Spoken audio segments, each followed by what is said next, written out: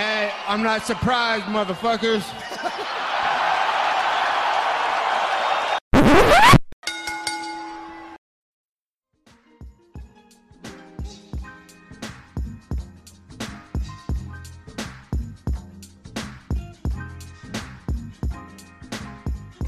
What is up, ladies and gentlemen? Welcome back to Courtside Sign Out Podcast once again. I'm Josh Shimanoff. Welcome, as always, by the one and only Angel Ortega. A lot to talk about this week.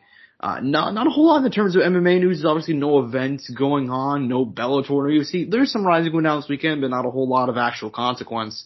However, ladies and gentlemen, it's the Sound Off Awards. It is the third annual Sound Off Awards, I believe. I may be off. It's third or fourth. Honestly, Angel, I don't count. Do you know which one it is? If we're including the year we started, which wouldn't technically be a full year, that'd be one. And then our following year, which would have been officially year one, at the end of that year two. And then our second year doing this, which technically would be our third time doing the awards. So yes. So a little bit complicated, but you guys got the breakdown now. It's our third time doing awards. It hasn't been exactly year by year. Okay, alright, cool. So it sounds good. But yeah, guys, as always, we're going to do the Sound Off Awards. We're also going to give our predictions for all the UFC weight class champions. This is something that we did at the start of 2020. I thought was a really cool idea. But then obviously COVID really fucked things up. So we didn't even really count that. Obviously you guys can go back and listen, and I'm pretty sure they were almost all wrong because a lot of the guys just couldn't fit in a fight or two, or just a whole lot of shit happened. However, 2022 is shaping up to be a huge year. Obviously, things have been back to normal for a while, which is why we didn't, at the start of this year, things are still fucked up, which is why we didn't predict them this year. But we're going to be giving our predictions for all the UFC weight class champions, getting all our Sound Off Awards. I will talk a little bit of news at the end of the show. Before we get all into that, tell you guys, as always, if you want 10% off your orders, go to soundoff at rogueenergy.com. Obviously, they got energy drinks, I know they've kind of worked in the little protein shakes, which for somebody that's going to the gym, nice shit as well. Very, very nice. It's code SOUNDOFF at checkout for 10% of all your energy needs. RogueEnergy.com. Fantastic sponsor of this show. As always, Angel, my guy, are you ready to break into these awards? I fucking am, dude. I fucking am. All right, man. I know we've been excited for this. Honestly, it's one of the things I look forward to at the end of the year. So there's no bigger way to kick off the Sound Off Awards. The last 12 months have been crazy for MMA. They've been crazy for boxing. And so if we were to go ahead and pick one event, this is the event of the year that stands out across, and now this can be quantified through a bunch of different ways, personally, just your personal favorite event of the year, the one that you had the most fun with. What would you say is your event of 2021? And I'll give my one that, and I'm going to actually go with the one I wanted to say. Cause earlier I was telling you, I think this is a hipster pick. I think a lot of people would have picked 268, 269. I was actually originally to pick 269. Granted, there might have been some recency bias in there, but I legitimately think it was one of the best events of the year. I'm actually going to pick UFC 267, Josh, as my event of the year. Oh shit. That's a nice pick. Obviously Glover capturing the title, Petr Yan, Corey Sandhagen having an absolute banger. Yeah, that's honestly an underrated pick. And with also a free UFC pay-per-view. Well, yes, it was a pay-per-view. It was a free UFC numbered event. And then we watched that one together at my house, correct? And that was another thing too. And it was Return of Hazmat. Return of Hazmat. That's what I'm also thinking of. Islam also got a nice win on that. Yeah, that was a nice ass card, dude. Top to bottom. There's not a whole lot better than UFC 267. So actually, that's a very good pick. I remember whenever that one was rolling around, I remember everybody's talking about 268, and I was like, guys, 267's arguably even better card. That was me there for a bit until I got to live through both of them. I know, man. It was a fun ass card, and plus the fact I have a personal favorite. I have a personal bias towards those cards that start earlier in the day. I actually really like that shit. But yeah, man, that's a nice pick. Obviously, you mentioned a couple of ones at UFC 268, 269, 267.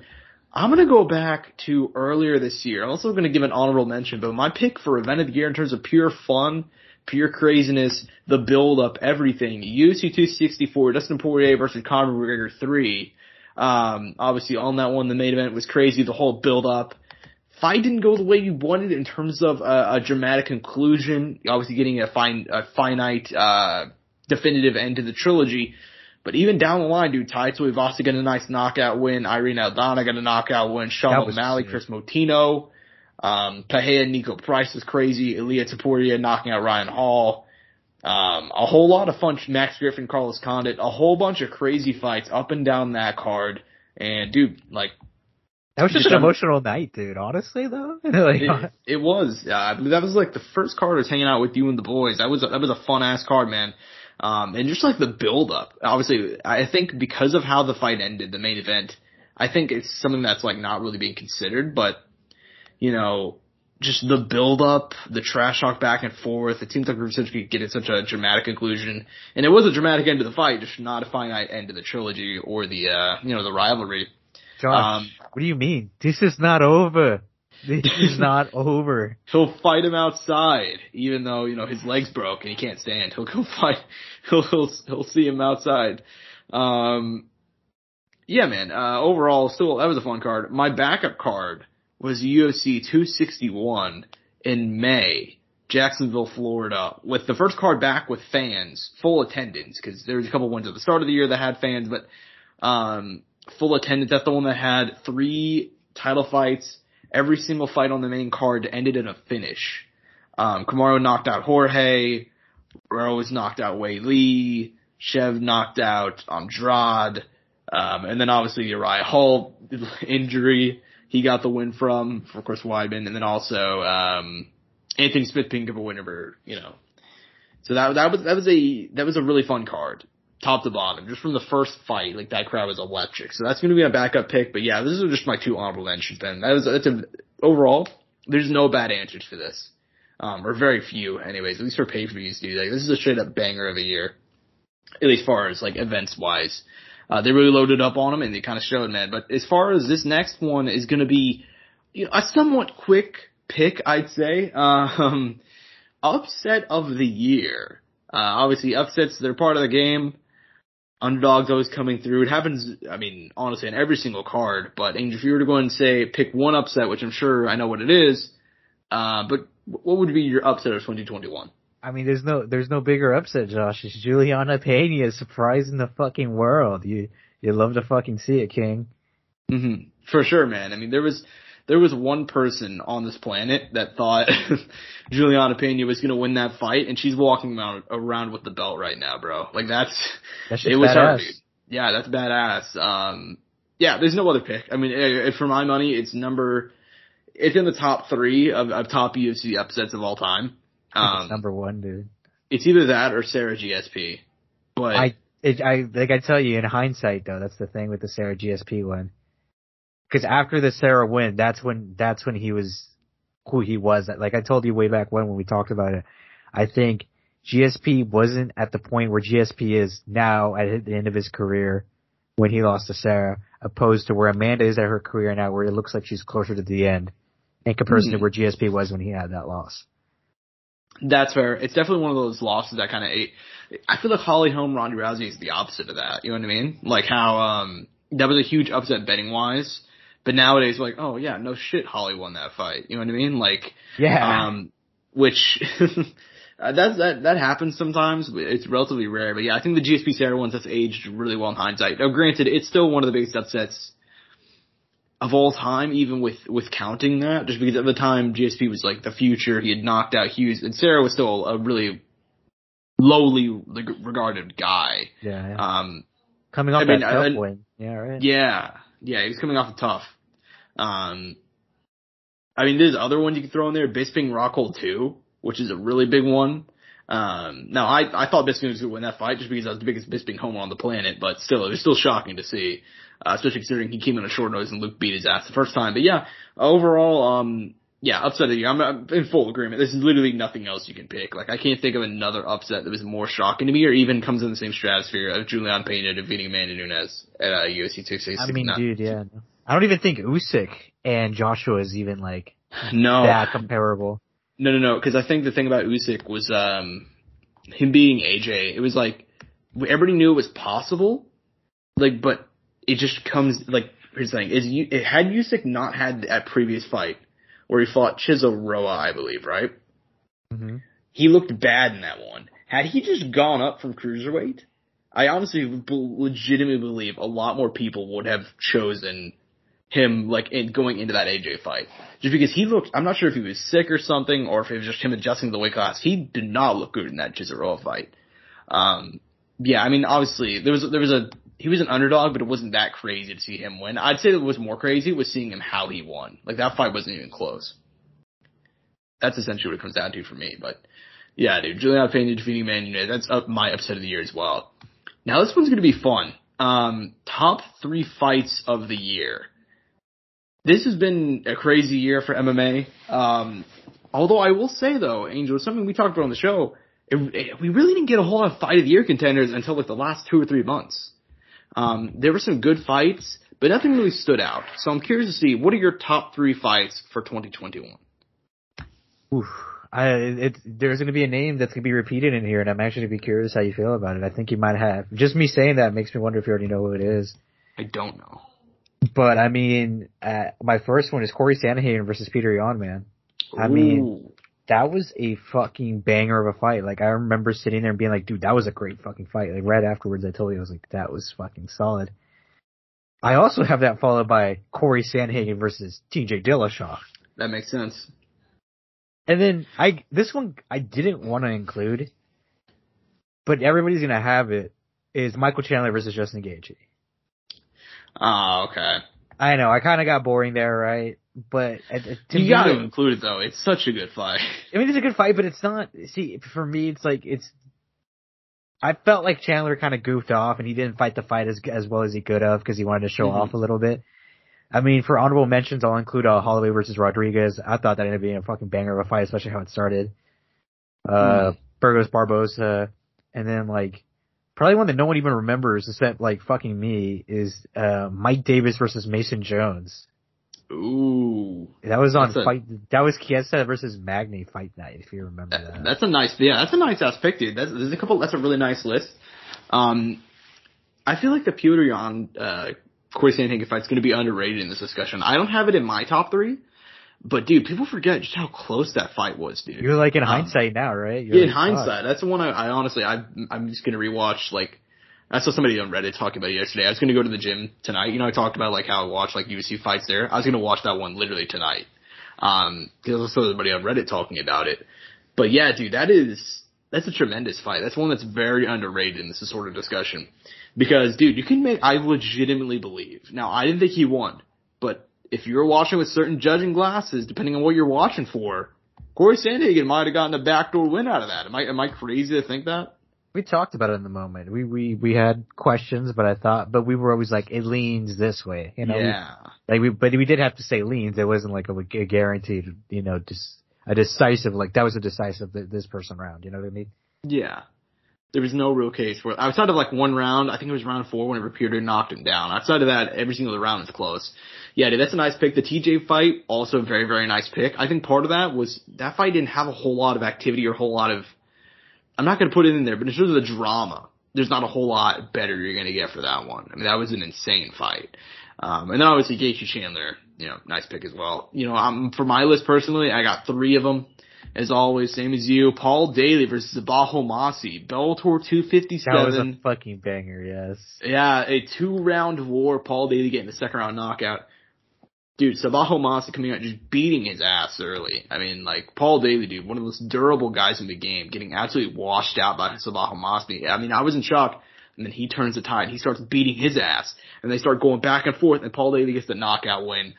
That's a fight that's going to be very underrated in this sort of conversation. Not a whole lot of people are really going to acknowledge it outside of us, but dude, that's one of my top 5 of the year.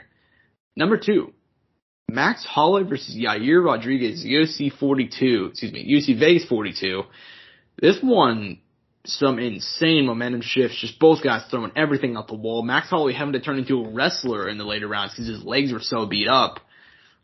Truly an insane fight, a very, very fun one, and a fight that I really did not expect to go the way that it did. Just 2 dudes throwing everything at each other for the full 5 rounds, and that came near the end of the year, so maybe I'm biased. That was a good one though, dude. No, I don't think you could even like say that. I think that fight ended up being better than what I thought. You remember, I thought he was gonna get fucking dominated, but Yair made us, you know, realize like, hey, motherfuckers, I'm still here, you know. Like with all his fuck ups, all his mistakes, he showed, hey, I'm still really good at this fighting thing. Yeah, he made a very good account of himself, for sure. And honestly, dude, my last pick, I hate to say it, it's Justin Gaethje versus Michael Chandler, UFC 268. There's nothing, that fight, I get why you don't have it, like, you hate to put it in there. I hate to put it in there too. I do, dude. I hate to put it in there too. Like, Because for me, and I said it, dude, I thought it was going to turn into Eddie Alvarez versus Michael Chandler, like, taken down, fucking her, he gets dropped, I thought it was going to go like that, but then instead I get fucking Chandler coming out third round, throwing fucking spinning kicks in midair and not making any sort of contact. Yeah, that's a fight that honestly, I have it, like if I were to rank these, funnily enough, if I were to rank these 3-1, I wasn't ranking it in any particular way, that was just like my top 3 fights in no order, I'd probably have it number 3. It was a fight that, as great as it was, the first 2 rounds are pure chaos. The third round was really not that. It looked like Gaethje thought he either won the first round or the second. I don't know how Gaethje thought he won the first round. I thought that was Chandler knew he got him out of lit there. Up. Yeah, he got him lit up, yeah. Yeah, but then round 2, he nearly finished Chandler. At round 3, Gaethje just took it off for the most part, and Chandler was just doing a lot of crazy shit. Like, he was shooting for takedowns. In between shooting for takedowns, he was throwing flying knees. He's hyping up the crowd. Exactly, and it was cool, but I was like, if you're gonna hype up the crowd, you gotta follow it up with something really cool. Yes, and then for it to land. And I thought that was a fight he could have pulled it out near the end. Yeah, man. I thought the same thing. I thought he could have won that fight. He could have ended the year 2-1 over a win with Justin Gaethje. I mean, he had one of the best debuts this year. I mean, it's up there with Ian Barry and our boy Paddy Pimblett and some other people who made their debut this year. It's funny because neither one of those guys I thought had the greatest debuts. Really, neither 3 of those guys. I mean, Chandler for sure. I think Chandler's far and away had the best debut. I mean, he had a big following coming into it, and former Bellator. I mean, it's really hard to top that too, Mm-hmm. Because if, let's say, fucking Paddy Pimblett was coming off his fucking, championship tenure at Bellator, and he had all the hype he did from fucking Cage Warriors going to the UFC, and maybe fought a higher level opponent, I think we obviously get the same fucking praise, right? But all those guys are at different levels, though. It's funny because I think the levels go down perfectly. I think it goes Michael Chandler, Paddy Pimblett, and Ian Barry. Like, it's actually like the perfect fucking drop a level between each guy. Mm-hmm. Yeah, I mean, it's interesting though, because those are the 2 guys that got hyped up the most in terms of like, just debuts. You know what I mean? Like in terms of like, they came in with a lot of hype, and then obviously they got a nice win, but part of it is like, I can't really give, outside of Chandler, because I think, here's the thing, Chandler, it's easy to forget that he debuted this year. I think that's the biggest thing, because if people remember that he debuted this year, I mean, he knocked the shit out of Dan Hooker. Now, Dan Hooker lost twice after that, or once after that? Yeah, obviously looking back at that, it's not that it hasn't aged well, but it's kind of like, Yeah, I mean, I don't necessarily blame him for that, but I mean, he came in at the time, and I remember correctly, he was an underdog in that fight too, and he came in and he knocked out Dan Hooker immediately, and Dan Hooker still has one of the greatest chins in the game, so, I mean, there's other debuts, like, overall I'd put over it, but that's just, Who else made their debut this year? I can't think. Umar Nurmagomedov made his debut this year. Aaron Blanchfield made her debut. There's a couple of others. Terrence McKinney made his debut. Those are just a couple of the ones. I don't know if I put some of those above it, I don't put anybody above Chandler. I think Chandler's far and away just because of the competition level. Well, yeah. That's the other thing with that. Yeah, but yeah, dude, overall, it's still very fun here. Those are our top 3 fights of the year. But dude, I understand your point. Not to bring it back real quick. I completely understand your point about the Chandler situation. He really threw that fight away. I mean, I think like, obviously he got a fight of the year contender. He got a lot of love for that. But I think if you ask him like a couple years down the line, because he's not going to get a UFC title shot anytime soon. I think that ship is sailed. He'd have to go on a fucking run. Yeah. I think that ship has sailed, honestly. And part of that is because that third round, I understand he was hurt and I understand he was gassed, but he did nothing. He let that fight slip away. So I think a couple of years from now, he's probably kicking himself. But obviously we've been talking about MMA for much entirely this segment. So we're going to give a little bit of shine to boxing. Angel, not a whole lot of boxing this year. A lot of the guys really only fought once, similar to last year, or they fought twice if we're lucky. Who is your boxer of the year? Dude, I mean, it had or has to be. Honestly, okay, look, I was going to say Tank originally, but I'm going to say Canelo. Which is such like a... Because you can make that case for Canelo for the last, 3 years probably, now? Yeah, I'd say so. It's but been dude, a while. The thing is, you can't even really hate on the dude, because he boxed so much in a calendar year, leading from last year into this year, and then he's still doing it into next year. Yeah, I mean, that's the thing about Canelo is... especially now, that he's, on his own. He's his own dude. I don't remember who I had last year. I think I might have given it to Teofimo, which is a nice pick.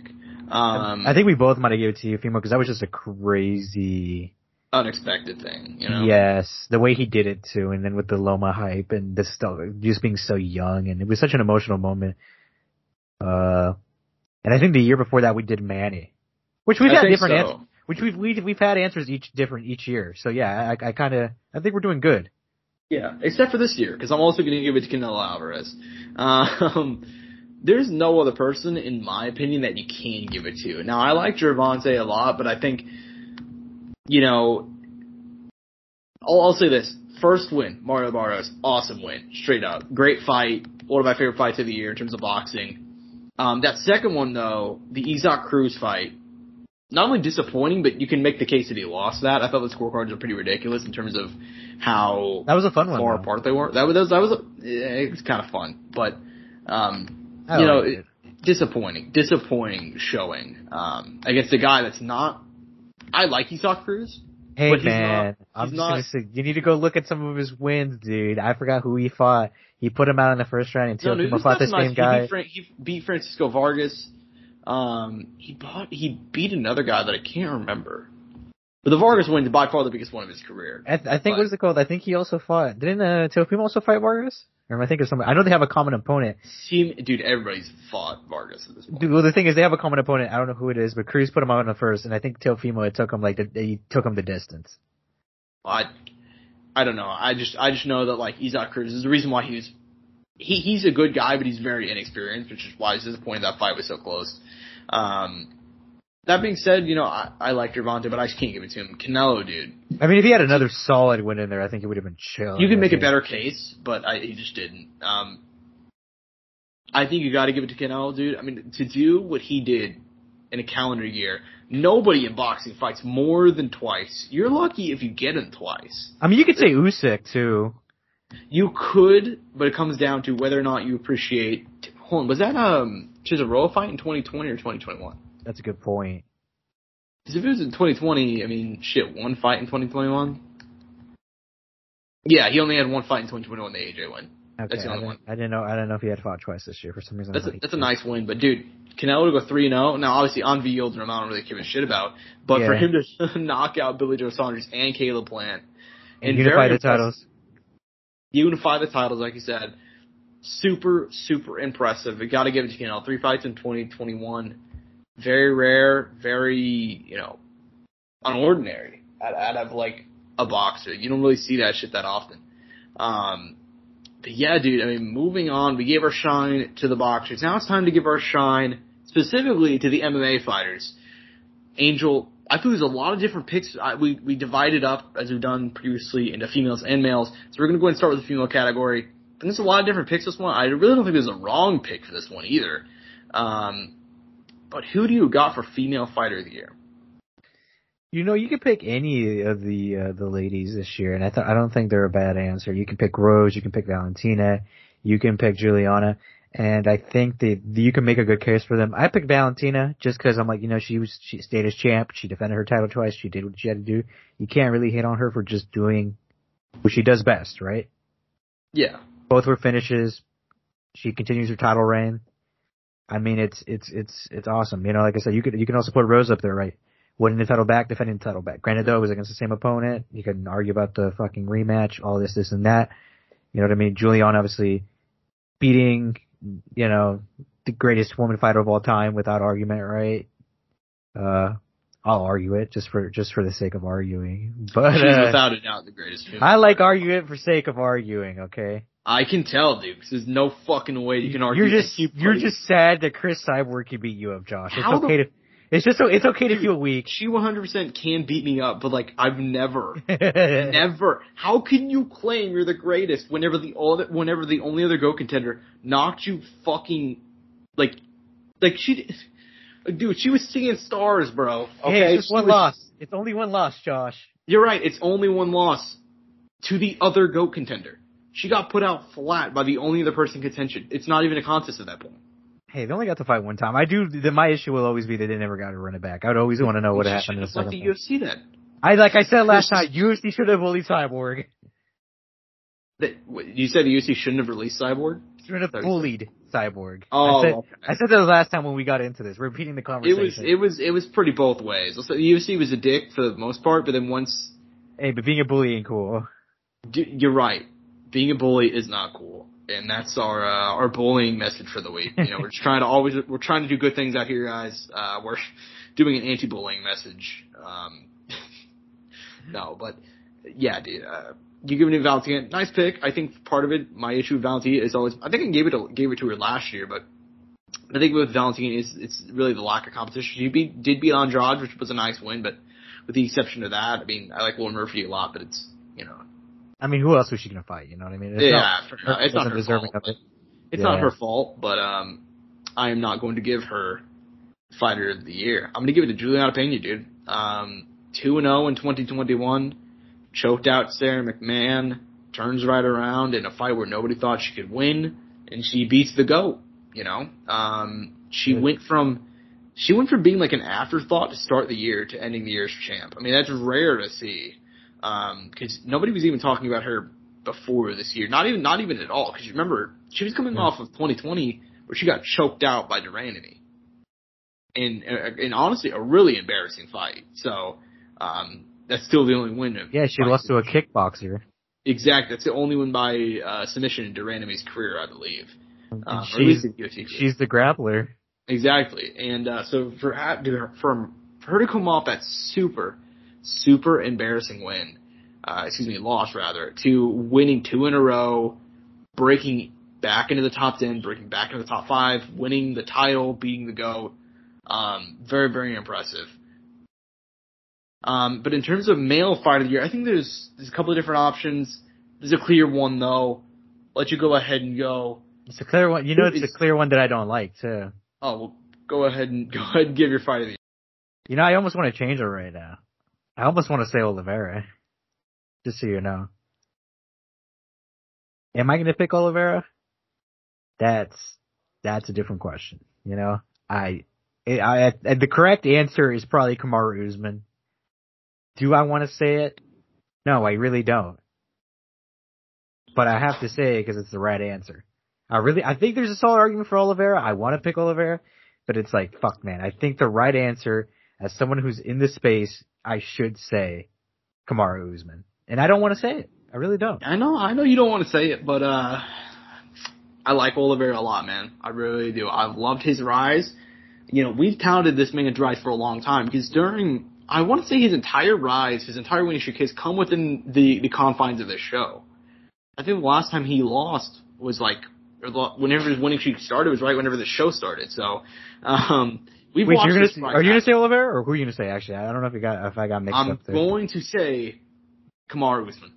I hate it. Don't you fucking hate it? I would love to give it to Oliveira, but you know what? That says a whole lot about Usman's character to where we can't argue against it. Right? I mean, that's the one thing, too. That's the reason I'm saying it, too. You know what I mean? You legitimately can't argue. Here's the thing. To go from... He ended the year as champion, but he didn't end the year as some overly crazy, unstoppable champion, right? He came in, he defended the title against Colby, he defended it against Jorge in his only fight previous, and the only fight that he happened, that was the only fight of his for 2020 was the Jorge one, and that fight sucked. So he comes into the year. It was the worst fight, actually. He's champion, nobody gives a shit about him. For the most part, a lot of people thought he was going to lose to Gilbert Burns. He knocks the fuck out of Gilbert Burns. Now, granted, he had to survive. He showed his heart in that one. Gilbert did a lot better than what people remember. That was a weird one, though. Still, we should. I'd love to sit down and rewatch that one too.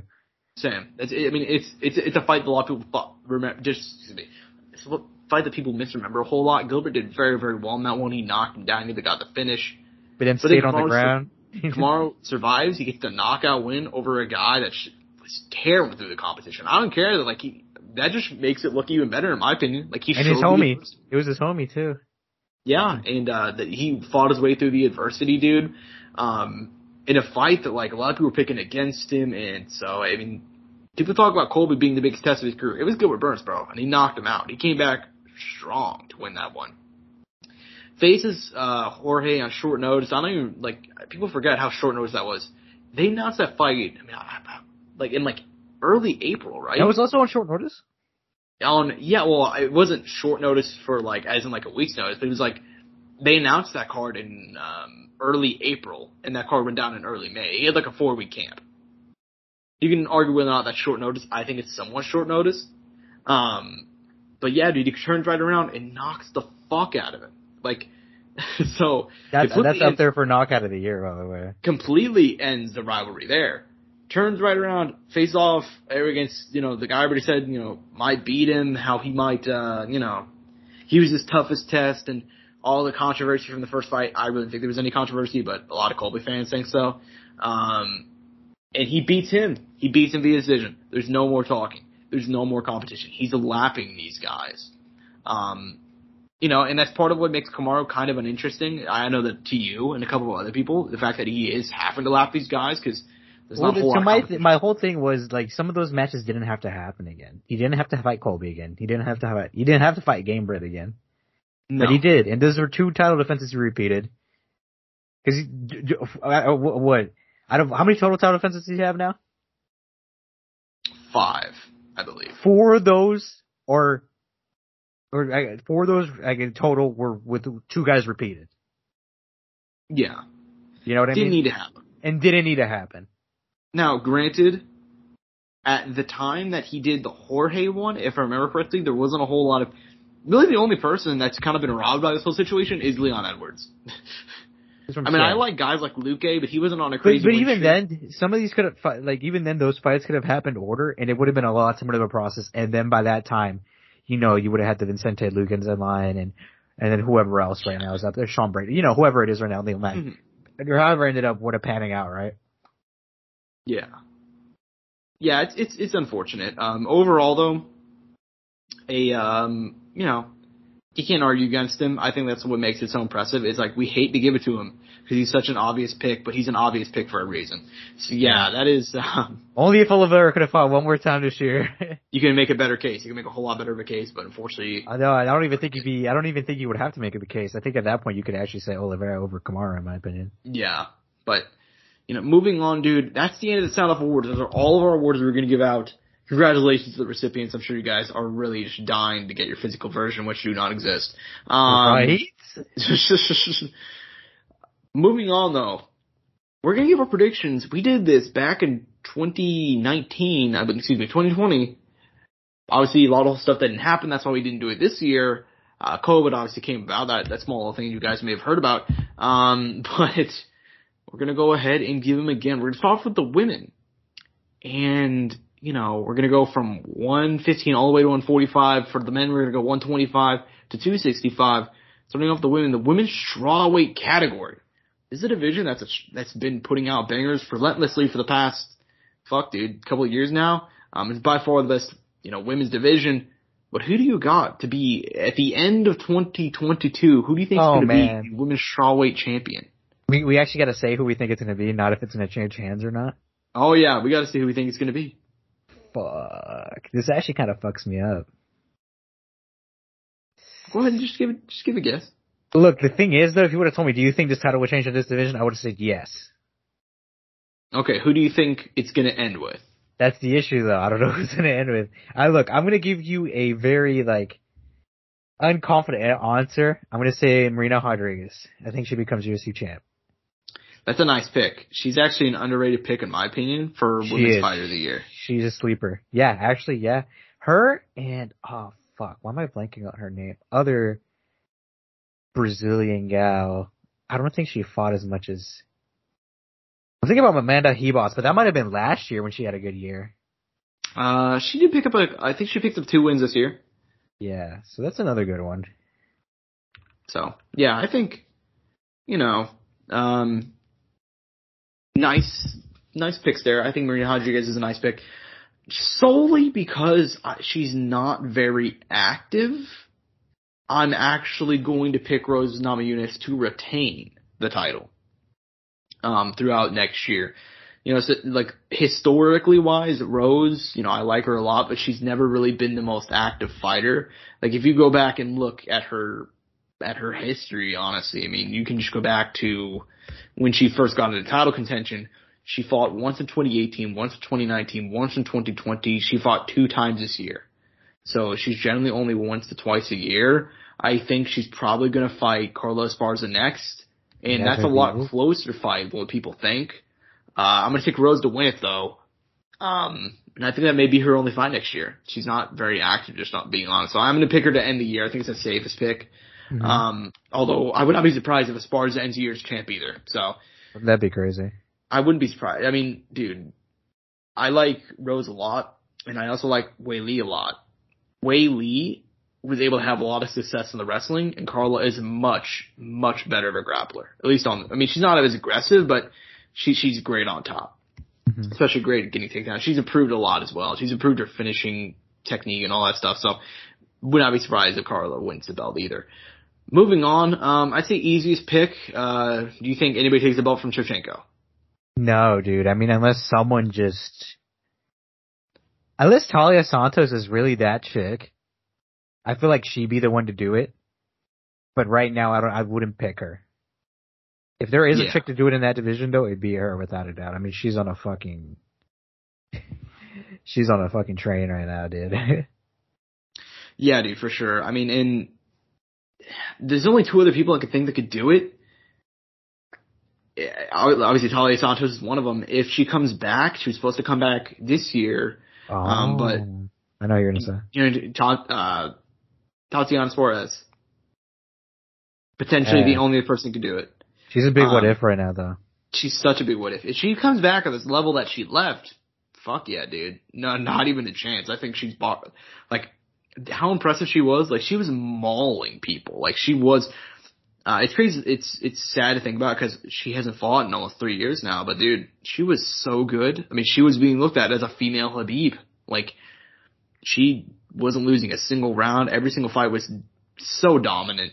If she comes back healthy, she comes back good. I pick her to be champion, but that's such a big question mark right now. So I'm gonna go and take Shevchenko just to end the year as champ. Yeah, dude. Moving on. Women's bantamweight, obviously, you know, Nunes always an easy pick, but huge upset earlier this month. Do you think she regains the belt? Do you think somebody else ends the year champ at 135?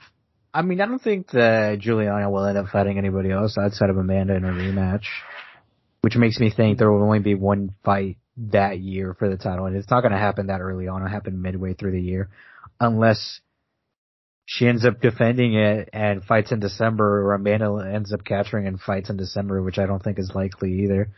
So I think Amanda can regain it, though. I'd pick Amanda to get it back. I feel like most people would pick Amanda in a rematch, though. Fair enough, man. Fair enough. I'm gonna go ahead and pick Amanda to get it back. I think she's gonna end the year as champion. I think you know, she said that in the aftermath that like her body locked up, how it was such a weird experience and all that. I don't know if I believe any of that. But what I will say is that I just think, like, matchup wise, I think she had a bad night, dude. I think she had a rough fight. It was her first time coming back to 135 pounds in 2 years. There was a lot going against her, and she gassed out, and she was clearly winning that fight. She really finished her inside the first round. But yeah, dude. So I'm gonna take Amanda to get the belt back. But you know, moving on to women's 145. Oh, man. Do you think that Amanda Nunes ends the year's champ? Yeah, because Amanda Nunes is not even going to fight at that weight class next year. You don't think so? Not once? I don't think she'll fight once. Unless they sign Kayla Harrison and they're like, yeah, fuck the Juliana rematch. So, you know, just here's the thing, right? I think that if I were to forecast the division, right, nobody's going to fight at 145 outside of one fight happening next year altogether. Because, I mean, if you look at the division, what 145ers do they even have?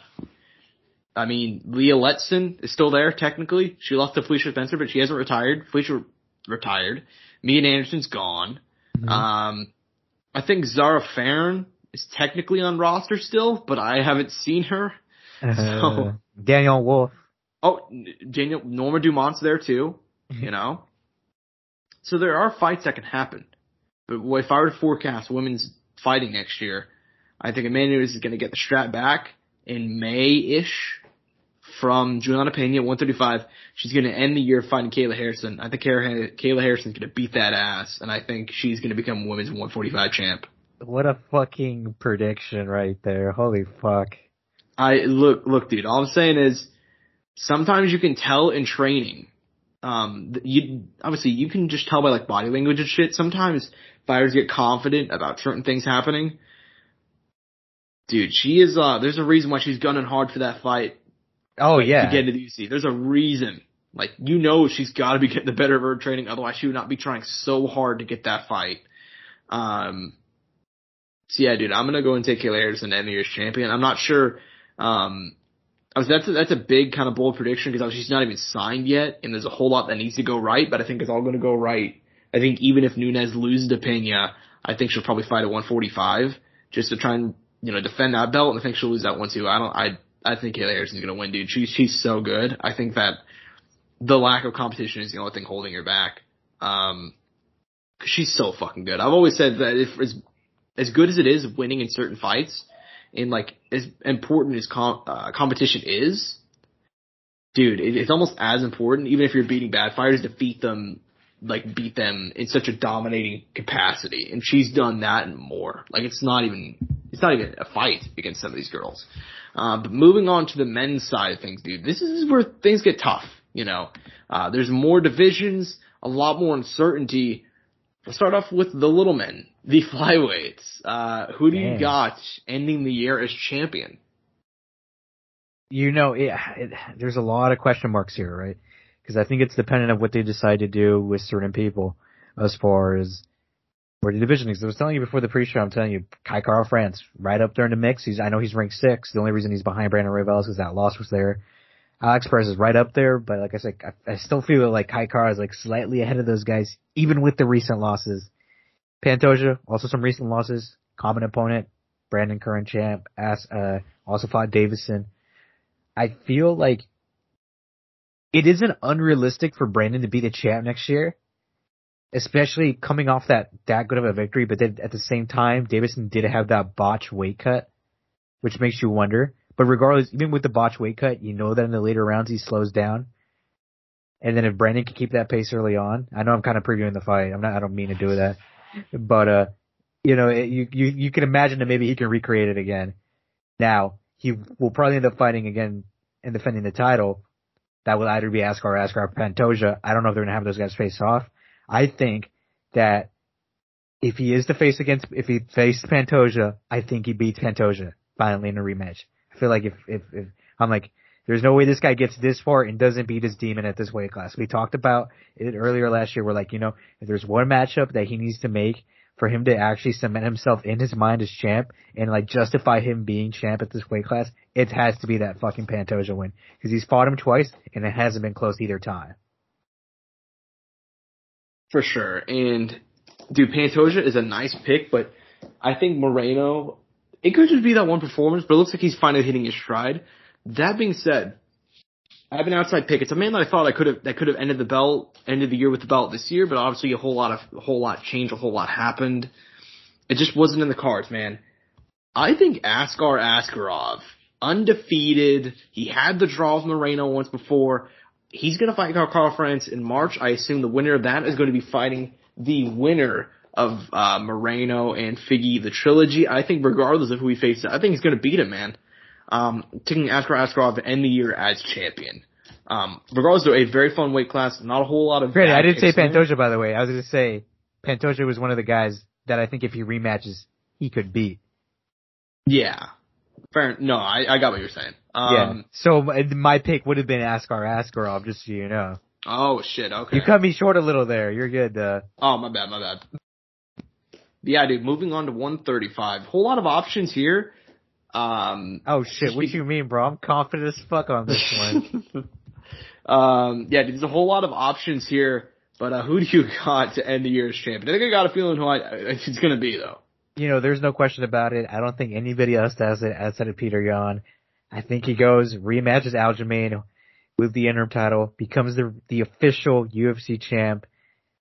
I think if he defends that title, he beats TJ or Jose, whoever they fucking throw at him, and he remains champ for the year and becomes the 135 king once again.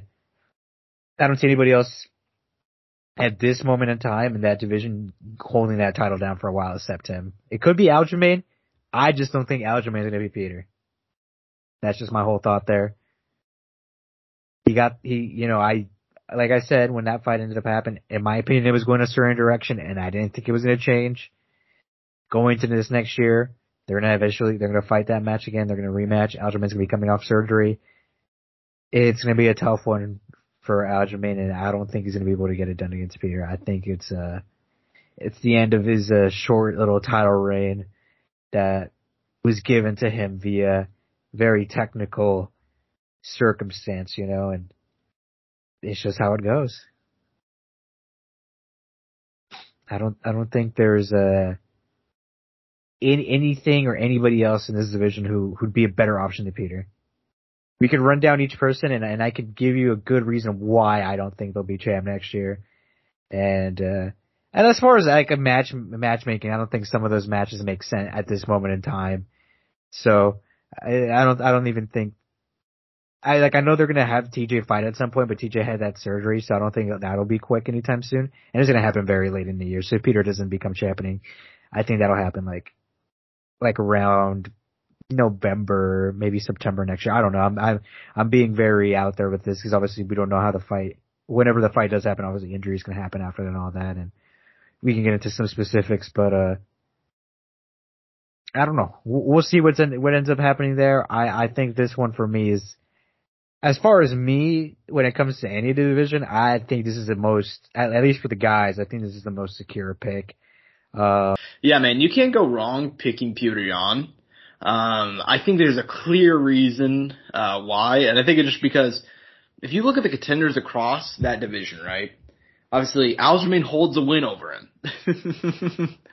Aljamain does hold a win over him, but it is by DQ. And as much as I like Aljo, I had him winning that fight but it was like by the time of the stoppage. I mean, like you saw how the fight was turning.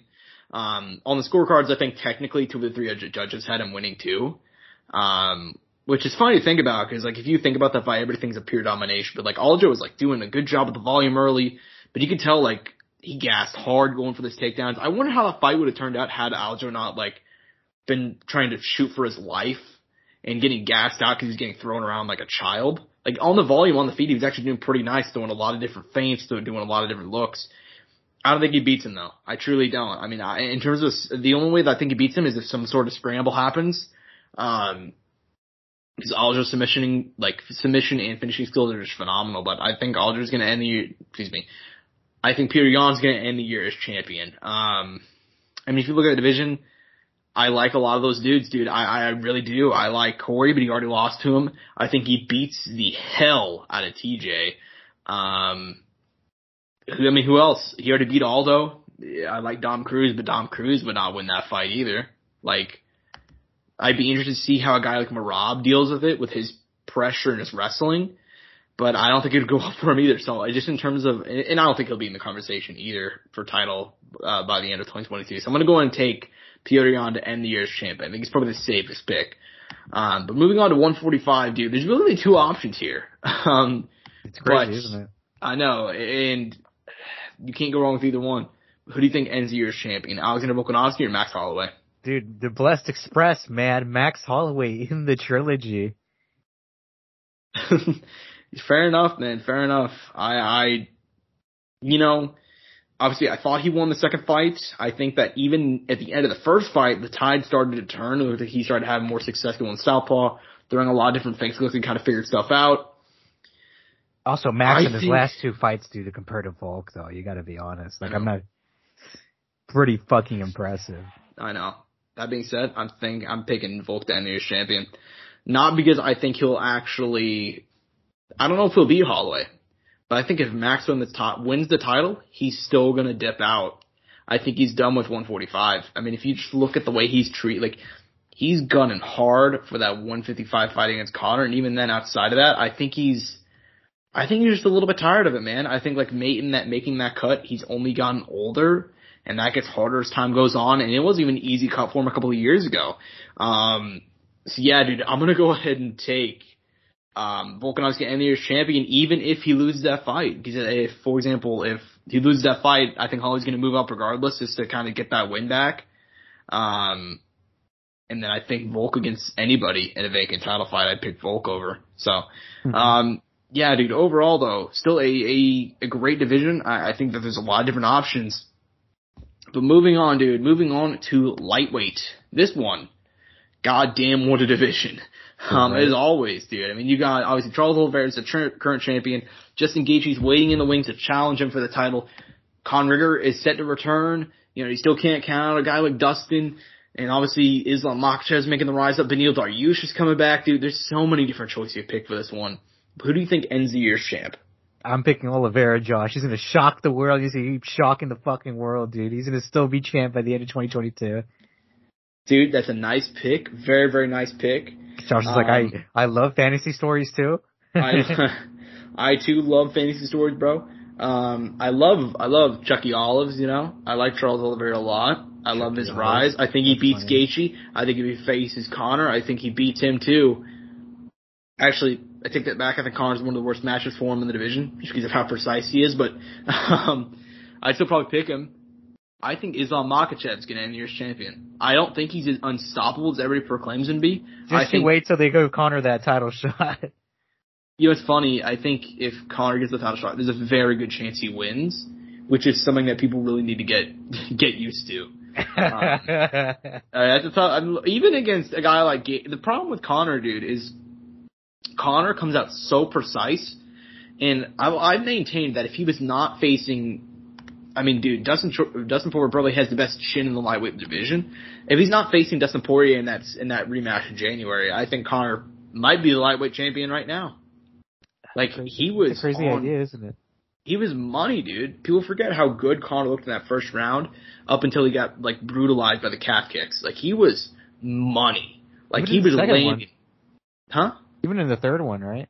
The third one, he wasn't as, like, he came out really aggressive because apparently he had the injury already. Mm-hmm. So he wasn't as precise. But in that second one, dude, I think if that Conor comes out against most people in the lightweight division, I think he beats him. Like, he was so precise. He was so quick, so fast, so powerful. That Conor, dude, I encourage people to go watch that fight because Dustin had to take a lot of bombs. I know we're not like trying to talk about Conor. We talked about Conor a lot this last year, but do you think he's actually like, as far as MMA, he's still in it for this next year seriously? Like, do you still say Conor is a serious draw? I do, yeah. And not like as a, what is it called? I'm trying to think of the word. I want to word this properly, but kind of, not a joke, but kind of, not past his prime, but as far as him being in fights, it's more for show rather than actually like trying to chase the title. Okay. Yeah, so at least in that, I think the thing about Conor is that nobody really knows how good he is. I think he's still in it to win it. I think to become champion.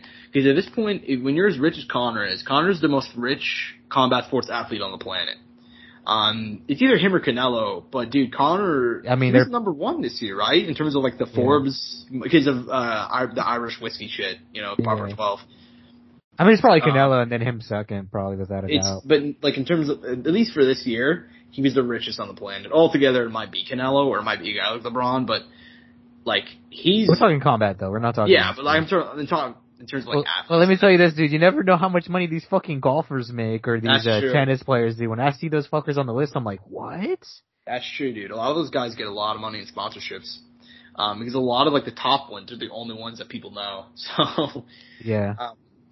But yeah, dude. I mean, in terms of like, dude, Conor, the only reason he fights at this point is for show and for to become, add to his greatness, add to his legacy. Because he's so fucking rich, dude. Like, he could have retired after the Floyd fight and been fine. He's still coming back. He's still putting these huge fights together. And for a guy that's worth almost $1 billion, what's like another 10 mil gonna add to it? Not a whole fucking lot. He's really fighting for the legacy at this point. And I think the fact that he's fought Dustin these past 2 times, because remember back after he beat the shit out of Cowboy? And like, yeah, I understand Cowboy had been like, he lost 2 fights before that, but he hadn't gotten washed out of it in either one of those fights. Mm-hmm. Like, Conor demolished him in 30 seconds. People really thought, oh yeah, Conor's just gonna welterweight. and Conor's gonna walk right into being fucking champion again. And then he fought the dude with the toughest chin in the division, lost via injury once, and lost via, come from behind knockout win for Poirier the second time. People were talking about Conor like he's fucking Tony Ferguson, bro. Like, people really are just kind of dunking on Tony him. Ferguson's actually old now, though. No hate. Yeah, in past his prime, but we don't know where Conor is my point. Mm-hmm. So, yeah, I mean, I think legitimately anything can happen with him. But if I were to pick end the year, I don't think Islam is as dominant as people want to see. People want to talk about him being the next Khabib. First of all, he's already lost. And second of all, just through watching, we can already tell that he's not as dominant as Khabib is, just from pure fighting style. I am going to go ahead and take Islam to end the year's champion regardless, though, just because if I look throughout the division, I think if there's a whole lot of question marks, but I think of all the scenarios possible, I would pick Islam to win, like, of the majority of the matchups that are available. So, yeah, I'm going to go take Islam, but it's not a confident pick by any means. Moving on to welterweight, this one's interesting just because I think there's a clear favorite, and I think there's a lot of different things that can happen. Who do you got ending the year as a 170-pound champ? I mean, bro, it's gonna be Kamaru, more likely than not. So? Yeah, I think so. I mean, unless Hazmat's that guy, I think, it'd be Hazmat. Fair enough, man. Fair enough. I mean, unless Luque shocks the world, dude. I mean, I think if there's a guy, and you said it forever long ago, that's your dark horse of that weight class. If there is a guy to shock the world, like, if there's a guy to be like Oliveira at this weight class, I think it'd be him. He's interesting to me because I think at a certain point, and maybe even a certain point soon, Luque is gonna get cracked, man. Like, he takes a fuck ton of damage. That is the issue. He takes so much damage, and eventually that's gonna wear on you. And the older you get, the harder it gets. And I might even pick Luque to beat Kamaru, straight up, just skill for skill. I mean, Luque is dangerous off his back. He's dangerous on the mat. He has tons of punching power. But even then, like, he's good on the feet. Good on the feet, obviously. But at a certain point, that chin's going to crack, and it's going to be hard to watch. And I think that might be approaching it soon. So I'm not going to pick Luque. And Kamaru, I was going to pick Kamaru. But I truly think the way the division is going to play out, I think the end of next year is going to have Sean Kamaru Brady. No. I like Sean, but no. I think the year is going to end with Kamaru facing off against Hazmat, and I'm going to take Hazmat, dude. Whoa, the fucking Texas. I think Kamaru's got 1 foot out the door. He's pretty much said that he has 1 foot out the door, and I'm not even sure if he may just beat Leon and dip. Like, he really might, and I'm not even sure if he beats Leon. I think Leon's very slept on. I could totally see if Kamaru pulls the shit that he pulled in the second Colby fight, where, like, he tries to keep the fight on the feet. And obviously you could say that he respected Colby's wrestling, but I don't think he really did. If he tries to keep that fight on the feet, dude, I think Leon can totally outpoint him. But we'll have to see what happens. I am going to take Hazmat to end the year as champion, though. Just because the way it's going to play out, I think he's probably going to go ahead and fight once against a top contender, maybe Bilal Muhammad, and I think he's going to beat him. And then I think he's going to end up, moving on, fighting for the title. I don't think he's going to beat Kamaru, or even if Kamaru's not there, I think he's going to fight whoever is there for the title. I think he's going to beat him. Just you wait for Rumble in the Jungle, dude. John Jones versus Ngannou, and fucking Izzy and Kamaru for the 185 title, dude. I'm saying it right now, dude. Hasn't Kamaru already said he's not going to fight for the belt if Izzy has it? Oh yeah, we've talked about it. No, he said the money would have to be pretty he's put out a pretty ridiculous number for them to fight for it. Well, yeah, I think he said 100 mil, but obviously 100 mil, that's not going to happen at all. I think he just threw out a high number. Granted, though, I feel like if they got like a pretty good number, he maybe take it. Like, it'd have to be pretty up there, but I think if they got like a realistic, really good number, it'd be like, okay, this is kind of unavoidable. You know what I mean? Like, it's some life-changing money. I think if there was some like life-changing money that is just like, if he doesn't take this, it's actually one of the biggest mistakes of his life. I think that's when he would do it, because he did give that ridiculous of a number, but that's just to put out like the magnitude of importance it is to him and what it will take for him to fight his friend. Whereas, realistically, if the right number's put out there, he'll fight him for this much, and that amount will be more realistic, whatever that realistic amount is. I don't know what that realistic amount would be, or whatever feasible amount it would be for him, but he also has to think about where they are as stars in the UFC and in the grand scheme of all combat, right? Like, they're known, but at the same time, it's not to the extent where they could make 100 mil. And even if he did, and he's not even that big of a name to call out a guy like Canelo, which I know that sounds kind of like, when you look at the UFC, he's probably one of the biggest names, but it's like, it's not big enough to get you that Canelo fight, dude, because I don't even think Conor at this point, if he really wanted to, he could get the Canelo fight. Which, we could debate about that. I don't know if you agree with me on that. But it's definitely something that you could throw out there and bring into question whether or not there's something there or not. But it'll be a money thing. Like I always tell you, if the money's there, people will do things. With them though, I don't know if realistically it'll ever happen, but it's an option. I'm saying as a joke, right? I said Rumble in the Jungle, Jones versus Ngannou, and fucking Izzy and him for the 185 title, and his attempt at becoming champ, which, like I said, what are the odds of that ever happening? They won't, because, no one wants to give us what we want. Okay.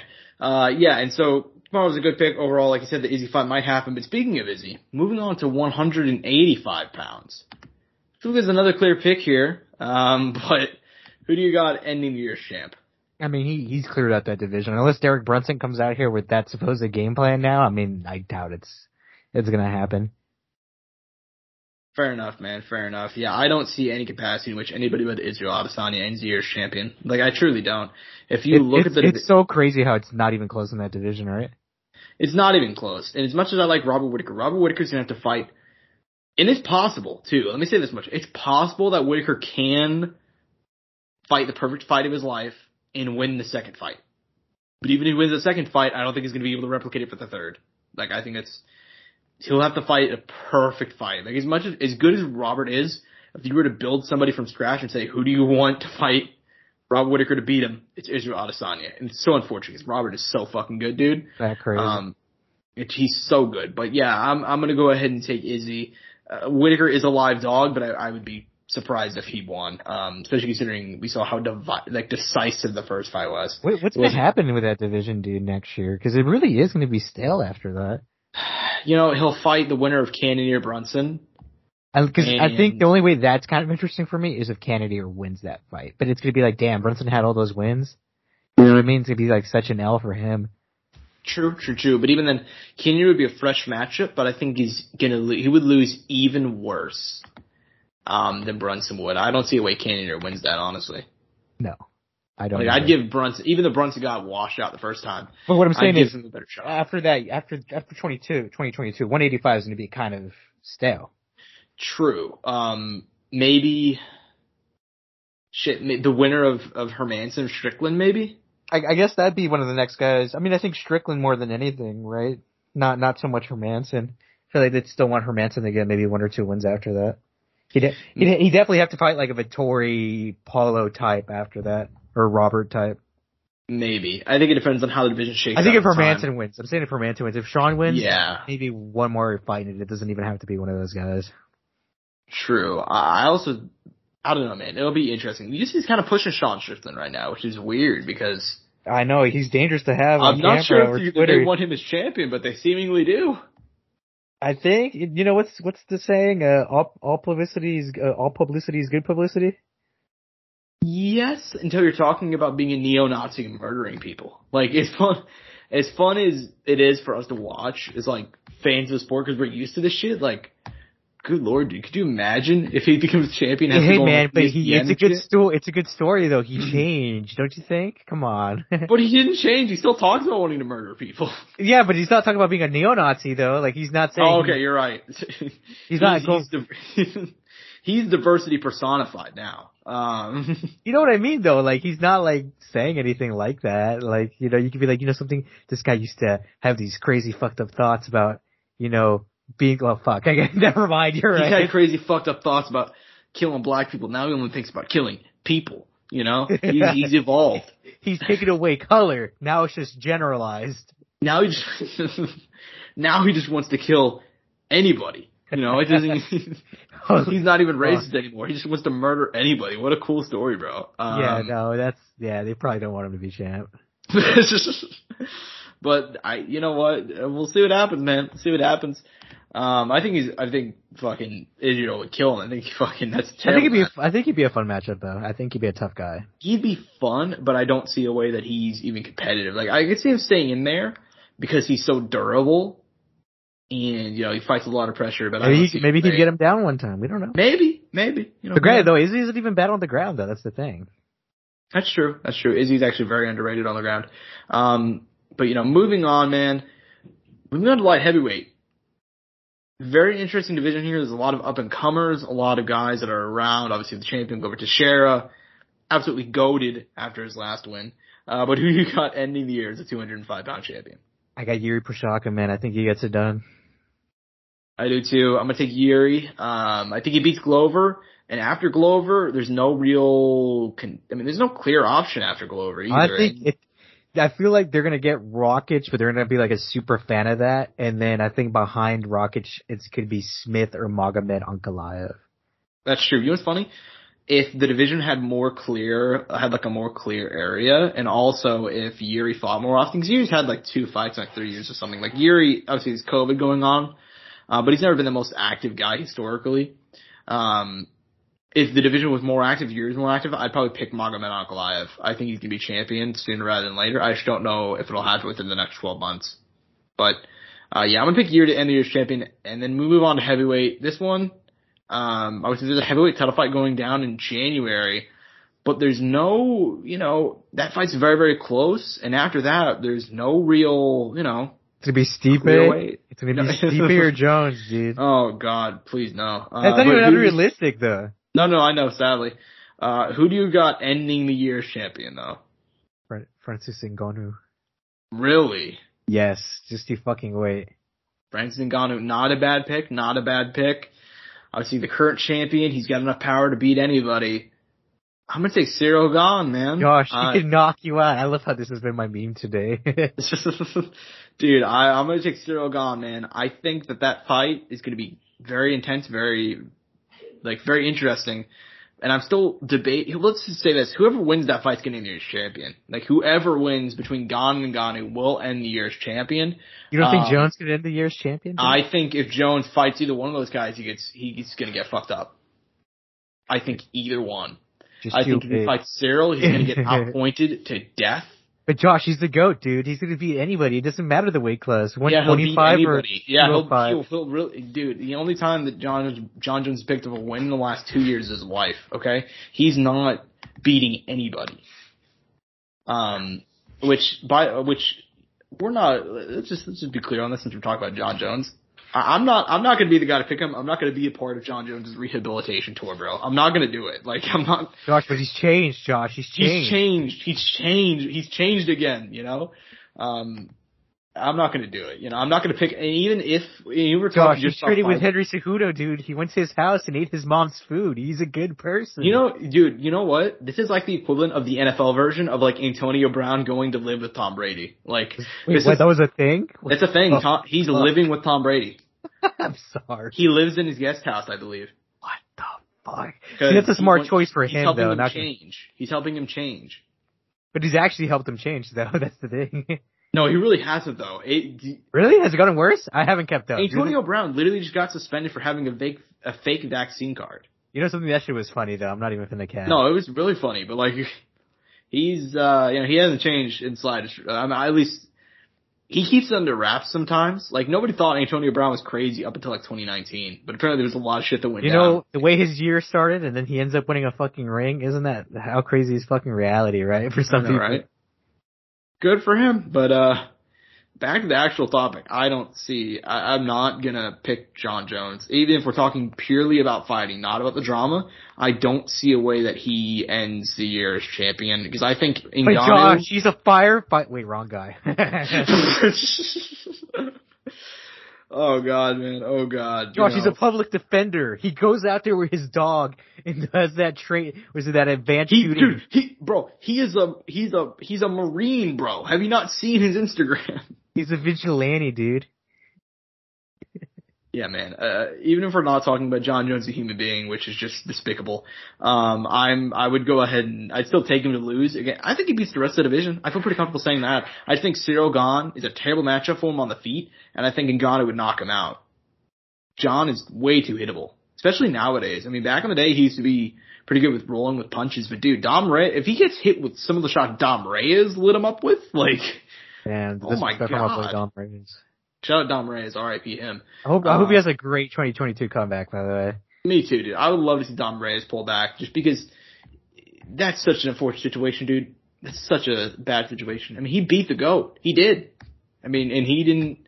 I mean, at the same time, though, I think like some of that shit fucked him up though in his following fights, and he had a fast. I don't even say a fast turnaround, but it was just like it was a terrible matchup. Well, this is what I talked about immediately in aftermath. I'm like, dude. Even if he wins, like, it's gotta be so demoralizing to do everything you did, have the world, like, see, like, at this point, as time's gone on, I was like, oh yeah, Dom won that fight. In the moment, it was less clear, but everybody's kinda like, oh yeah, Dom won that fight. Unless you're like the most hardcore of hardcore Jon. They were both two shitty losses, too. I know, he got knocked out in both of them. And disgustingly, too, in both. Exactly. But dude, to go from that, where like, you beat the GOAT, like, everybody sees it, but you don't have the belt around the waist. Nobody looks at you as champion because, like, you technically didn't win. Like, everybody thought you won the fight, but even then it's like, you know. He's been silent, by the way. I haven't heard from him in forever. We got knocked out horrifically. I'm glad he's taking time off. But yeah, I haven't seen anything. I haven't heard of him. I haven't even, like, seen him at pay-per-views. Like, he's taking, I don't even know. I haven't looked at his Instagram in forever. I should go check that out here in a minute. Yeah. But it's gotta be so demoralizing. I'm like, no wonder the dude fell off, dude. Like, it's so hard to, like, have that happen to you and then have to come back and act like, you know, I'll win the belt. Like, it's such a demoralizing thing, man. So no wonder he's not, like, no wonder he hasn't performed well. Like, it's so depressing. But at least, like, moving on from that, man, that's all of our awards, that's all of our predictions for next year. Quick couple of, news hitters, just a quick couple of things to talk about. Forward to, you know, end the show, end 2021 on a good note. Eagle FC recently signed Kevin Lee. It was a signing, and a lot of people thought he was going to go to Bellator, a lot of people thought he was going to PFL. Instead, he goes to Khabib Nurmagomedov's promotion, which is making their U.S. debut next month. His fight's going to be in the U.S. in March, and they've been making a lot of big signings recently. They signed, obviously, you know, Rashad Evans. They signed Henan Barao, Tyrone Spong, Sergey Karatanov, and now they signed Diego the Nightmare Sanchez. Obviously, those two are going to square off, Kevin Lee and Diego, at 165 in March. I've heard the fight's not officially signed yet, but verbal agreements, all that shit. Yeah, man, interesting fight. A lot of people actually really fucking hate this one. What are your thoughts on it? I mean, that's a weird two guys who are gonna fight. You know what I mean? Like, I don't know how I feel about Diego and Kevin Lee fighting. I think if it was Kevin Lee fighting some other guy, maybe a local guy, I feel like that'd be interesting. As far as like 165 being a division though, I think that's pretty cool. And I mean, I've always thought there should be a 165. I don't know why there isn't. And it'd just be easier for how they all went up by fives. Because Dana hates money, I guess. Yeah. For a guy that, he loves putting interim titles on the line. But like, it almost. But at that point, what would the difference be between an interim title and another division? You know what I mean? Yeah, but it's just weird. Like, he loves interim titles. He loves making like pointless fights. But then like, you don't want to add another belt that like people are begging for. Like, not so much anymore, but like for a long time there, people wanted 165, and I love it. I think Kevin Lee is the ideal guy. He's too small for 170. and he's too big for 155. So I think it's an awesome division. I think Diego Sanchez. Ooh, I'll put you in a tough position. Go ahead. Dana's like, you guys can choose atomweight or 165. 165. Really? I love atomweight, but I'm not going to do it. Really? I'd take atomweight over 165. I'm not going to lie to you. That's surprising. Hey man, I support the ladies, Josh. I support feminism just because you're a sexist pig. No, oh my god. I have touted the atomweight division for a long time, but I just, of the options, I think not atomweight, I think light welterweight would be a great division to have, and I'm glad that Khabib is doing it. In my opinion, they could also fill it much quicker than 165. That's true. But how do you feel about this specific this specific fight of Kevin Lee taking on Diego Sanchez, who was in the hospital for COVID last month? It's a freak show. It really is. Also, on top of that, how do you feel about Diego making 165? I think that's fine. I mean, Diego fought at 170.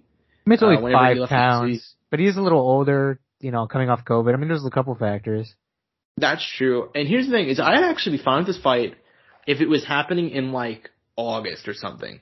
If Diego had, more time to prepare, because, as washed as Diego is, the thing that's always been interesting about him is he's so, he's always been wild on the feet. In his later years, he got worse. I got a better question. Who do you think they could have got to fight at 165 against Kevin Lee, who would have been? That's the problem. I don't know.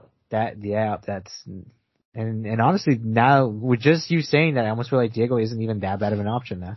It's not. And the thing about Diego is, had he not had COVID, had he not, be hospitalized, had this fight been happening in August or something, I wouldn't even have a problem with it, just because, the pure grappling aspect of it would be completely dope. You can't tell me that would not be fun. Diego's one of the best grapplers in the fucking game, bro. Man. I'm really trying to think of who they could have got who's not in the UFC or could have been cut recently. I don't know. I really don't know. Fuck. Jason Knight. No, I was kidding. I don't know who would have been a good option. Who is available right now outside of the UFC, outside of Bellator, who they could have got to fight at 165 against Kevin Lee? I don't think there is, anybody who would have been a great option off the top of my head. Even an older guy. That's the problem about starting a new promotion is, a lot of the guys that Khabib are going to get, you're going to get the young prospects, right? You're going to get the guys out of Russia, out of Dagestan, all that stuff. That's cool. But whenever you're coming with established names, there's sometimes, it comes in waves where, guys will be released for the, big names and all that. But a lot of those guys have already been scooped up by Bellator and PFL. Kevin Lee was one of the legit only free agents out there that was a really big name. And luckily they got him, but Diego was a name out there that's just one of the bigger ones, but even then he's coming off of COVID. Like I said, if this fight was happening in August and he had more time to prepare, I'd be fine with it. Because Kevin Lee, for as much as we love him, he did not look he wasn't even a top 15 fighter when he left, dude. Not anymore. There's a reason why he got cut, and he has one round of gas, and whenever Diego was actually training with an actual team, he was winning fights. He beat the shit out of Mickey Gall. He beat guys like Alex White. He was Come on, Josh. You don't think Sensei Fabia Sensei Fabia wasn't doing a good job with Diego? You don't think he was doing a good job with him, Josh? He needs to throw more Tyson punches, Josh.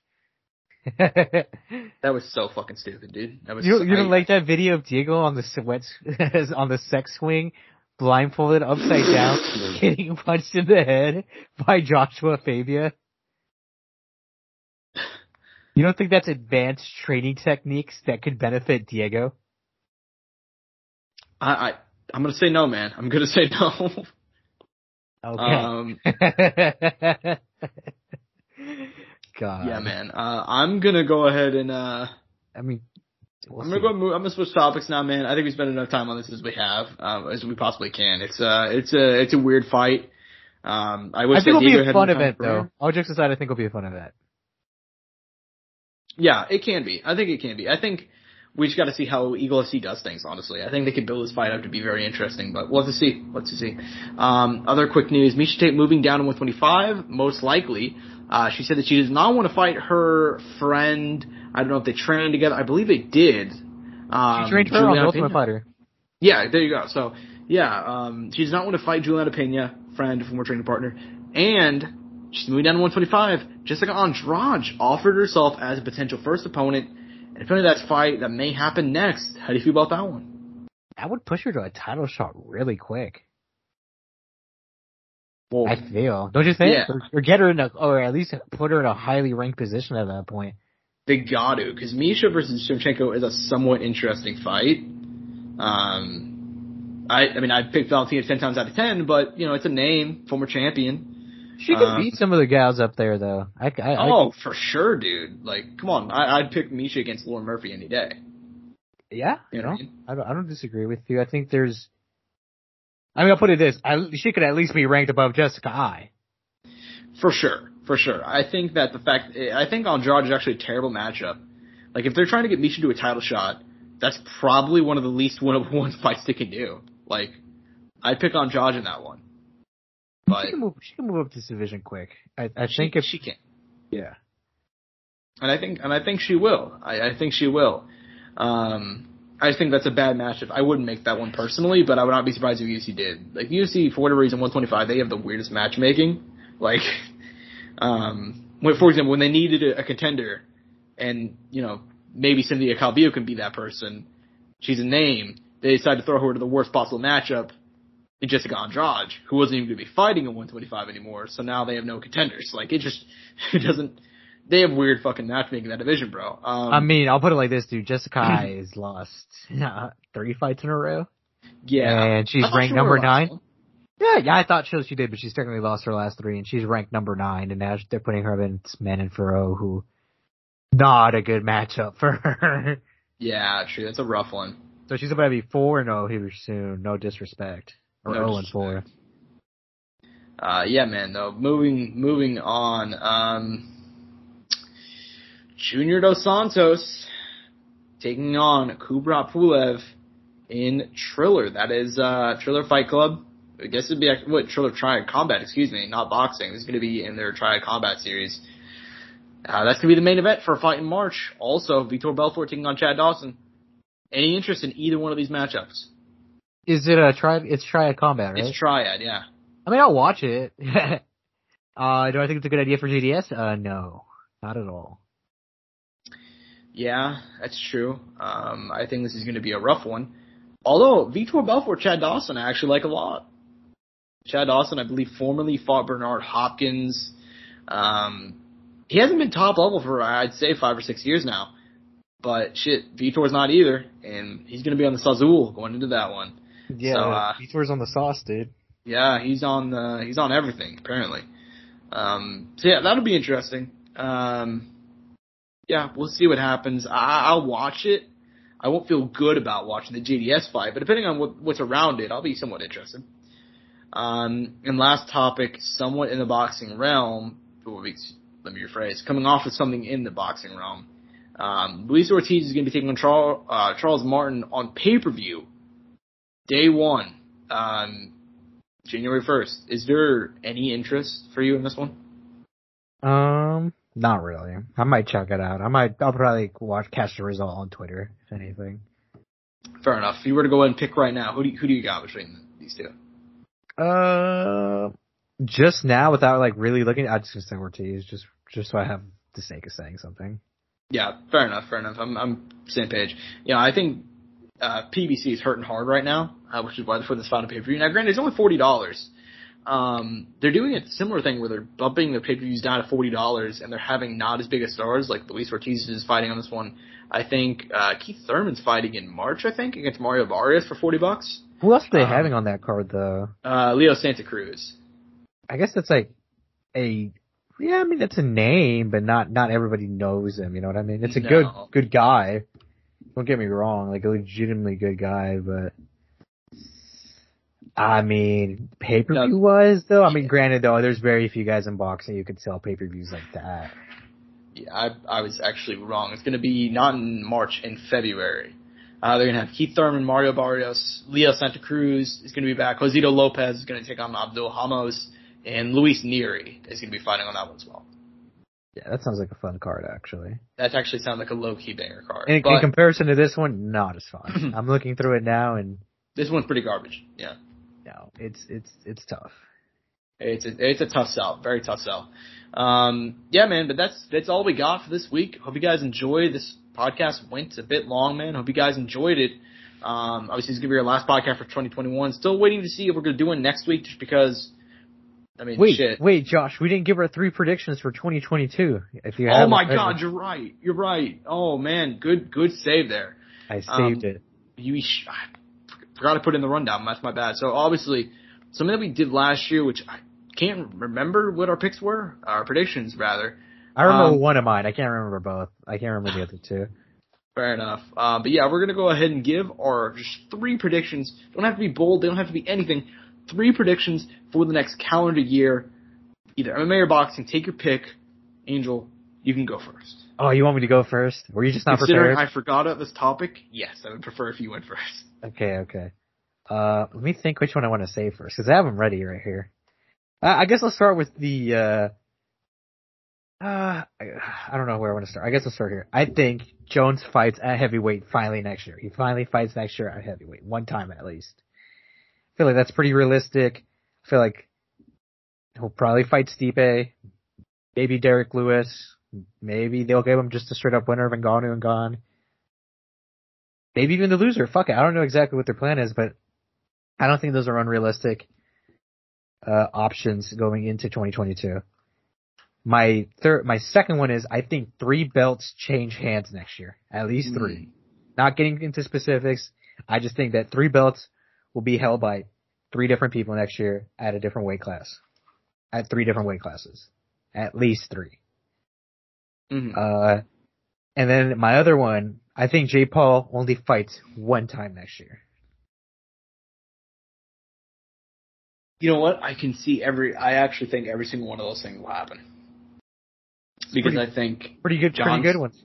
I think those are actually very good ones. Yeah, I think 3 belts changing hands, probably more than likely, honestly.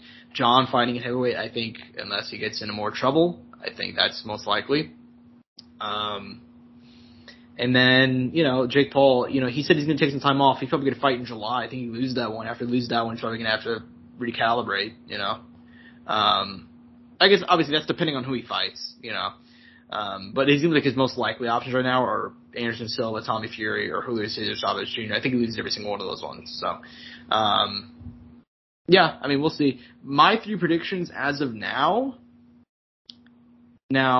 these are, I obviously thought about these in the moment. I forgot to put them in the rundown, but Conor McGregor will fight for a UFC title within the next 12 months. Which title that is, lightweight, welterweight, I don't know. He will fight for a featherweight. Strap. No, potentially, who knows? I see him fighting for a strap within the next 12 months. 100%. Wow. I also... That's pretty out there, at least in my opinion. I don't think it's that crazy. I mean, it's Conor. I think that's the one thing he'll always have, but still. Yeah. Moving on, I believe that a UFC fighter, this one's very generalized. I'm not sure what Anyways, I believe a UFC fighter will leave the UFC, or that is already out of the UFC, will win a massive boxing match next year. Now, whether that's against Jake Paul, whether that's Anderson Silva fighting a former name, getting a big win, I don't know. My main reasoning is that one of our boys got to get one of these back, alright? One of them got to get it back, okay? Like, it's just... Are you saying like a major win in the sense like it's going to be a big name, it's just going to be like some guy... It won't be for a title, but it will be a big event, and they'll get a big win. Okay. Now, what that is, I'm not sure. I most likely will come in the form of a Jake Paul or Logan Paul fight, and one of our boys will get it back. Whoever it is, okay. So, and lastly, I believe... Damn, man, this is actually tough. I really should have thought of this beforehand. This is my bad, everybody. God damn it, Josh. You sent me the list days before, and you can't even... I know. I forgot. I sent the list days in advance. That's why this is so bad. I'm surprised I didn't see it on there, and I'm like, I assume he just knows. No, I didn't. I completely forgot about this topic. I mean, if you can't think of another one, I think you're fine. Two is pretty good. 2 is good, but Three's even better. Okay, so if I were to go and think real quickly, dude, you know what I think is going to happen? I think that somebody big. That's way too generalized. Let me just go ahead and rephrase. I think that John Jones will retire within the next 12 months. Okay. I think he's going to fight. I think if he would have said a major star in the UFC retires the next year, I don't think that would have been too out there. I actually thought about saying that myself. I was going to say that, but I thought that was way too generalized, especially considering I was already thinking of John Jones to begin with. I think he loses at heavyweight, and I think he gets smashed. I was thinking Nunes and Jones and Conor, all as 3 potential options, and I thought about putting that on my thing. I didn't do it because I wasn't sure, but I think if Nunes was going to retire, I thought it would have been after her last fight. I think if Conor were to retire, it'd probably also be after his last fight. So but not according to him, though. Fair enough, man. Like you said, it's not over. It's not over. So I'm going to go ahead and take John Jones to retire because I think he's going to fight heavyweight. I think he's going to get absolutely smashed. And I don't know if his ego can take that. I smashed him, brother. You should have just said Hasmat's going to be champion next year. Oh, I already said that, though. I know, but you should have made an official prediction, like, on Okay, well, yeah, Hasmat will be next champ. Will be champ next year. Let's go, champ. Let's go, champ. Yeah, though. Hope you guys enjoyed. Apologize for my rough predictions there, but I think you guys got the idea. Made it work. Hope you guys enjoyed. I'm at Josh Evanoff on Twitter. He's at _01 at Courtside Sound for all things related to the show. As always, rate us on Spotify. Those ratings just came out. Be sure to subscribe on YouTube. Give us a like. Give us all that nice stuff. Hope you guys enjoy the podcast as always. And I'm out. Peace and butt grease. Moskwick.